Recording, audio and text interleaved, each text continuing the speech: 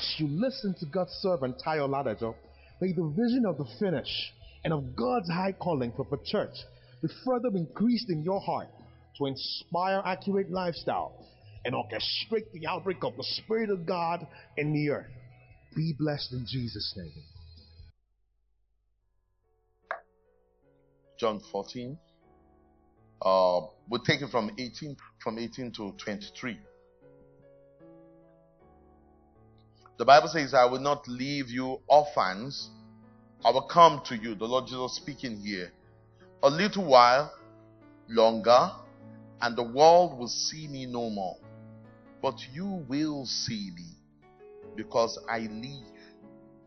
You will live also. Excuse me. At that day, you will know that I am in my Father, and you in me, and I in you. Now, I want us to understand the trend of discourse. He said, the world will see me no more. I'm going to be gone. But with you, you will see me. Because those who will see me this time around must have the eyes of understanding. It's not, I'm not going to be, that's the world can see me physically. But this time around, my manifestation will be different. It's only people who see me by inner perception, by the Holy Spirit opening our understanding and perception and inner eyes. That is how to see God. Now, by seeing God, each time we see God, the day of the Lord has come. Each time we see God, what happens? The day of the Lord.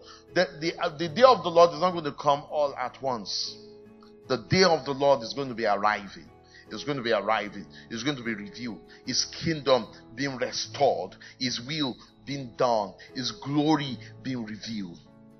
What's it about the day of the Lord? His kingdom restored. His will done. His glory revealed. That is the day of the Lord. Praise God. Righteousness is becoming the way of life. When we talk about the day of the Lord, it's like the earthly atmosphere is influenced and cultured by the heavenly atmosphere. Praise God.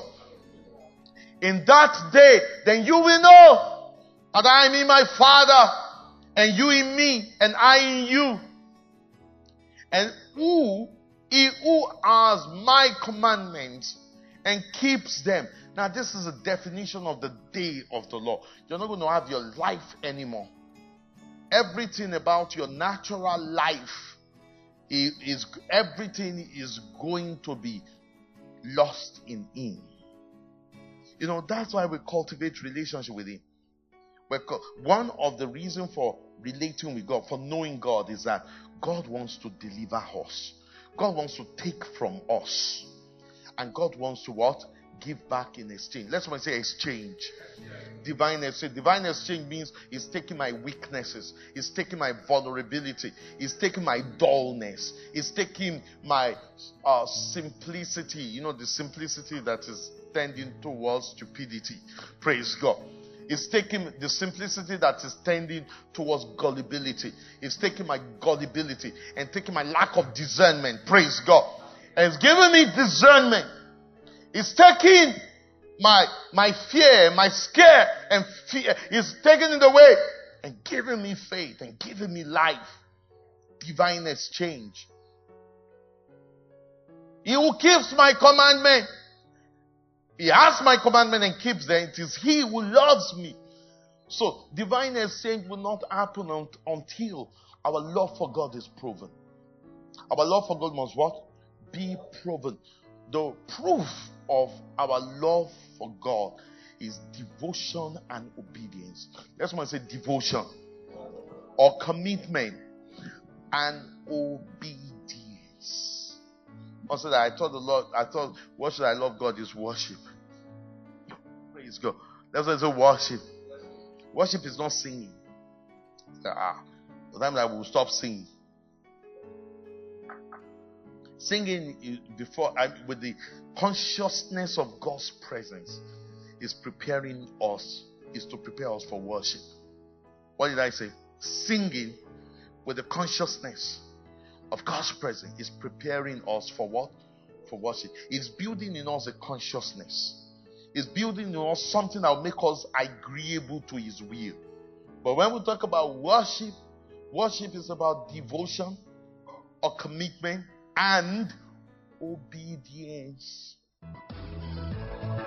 Thank you for listening to this timely word of the Lord.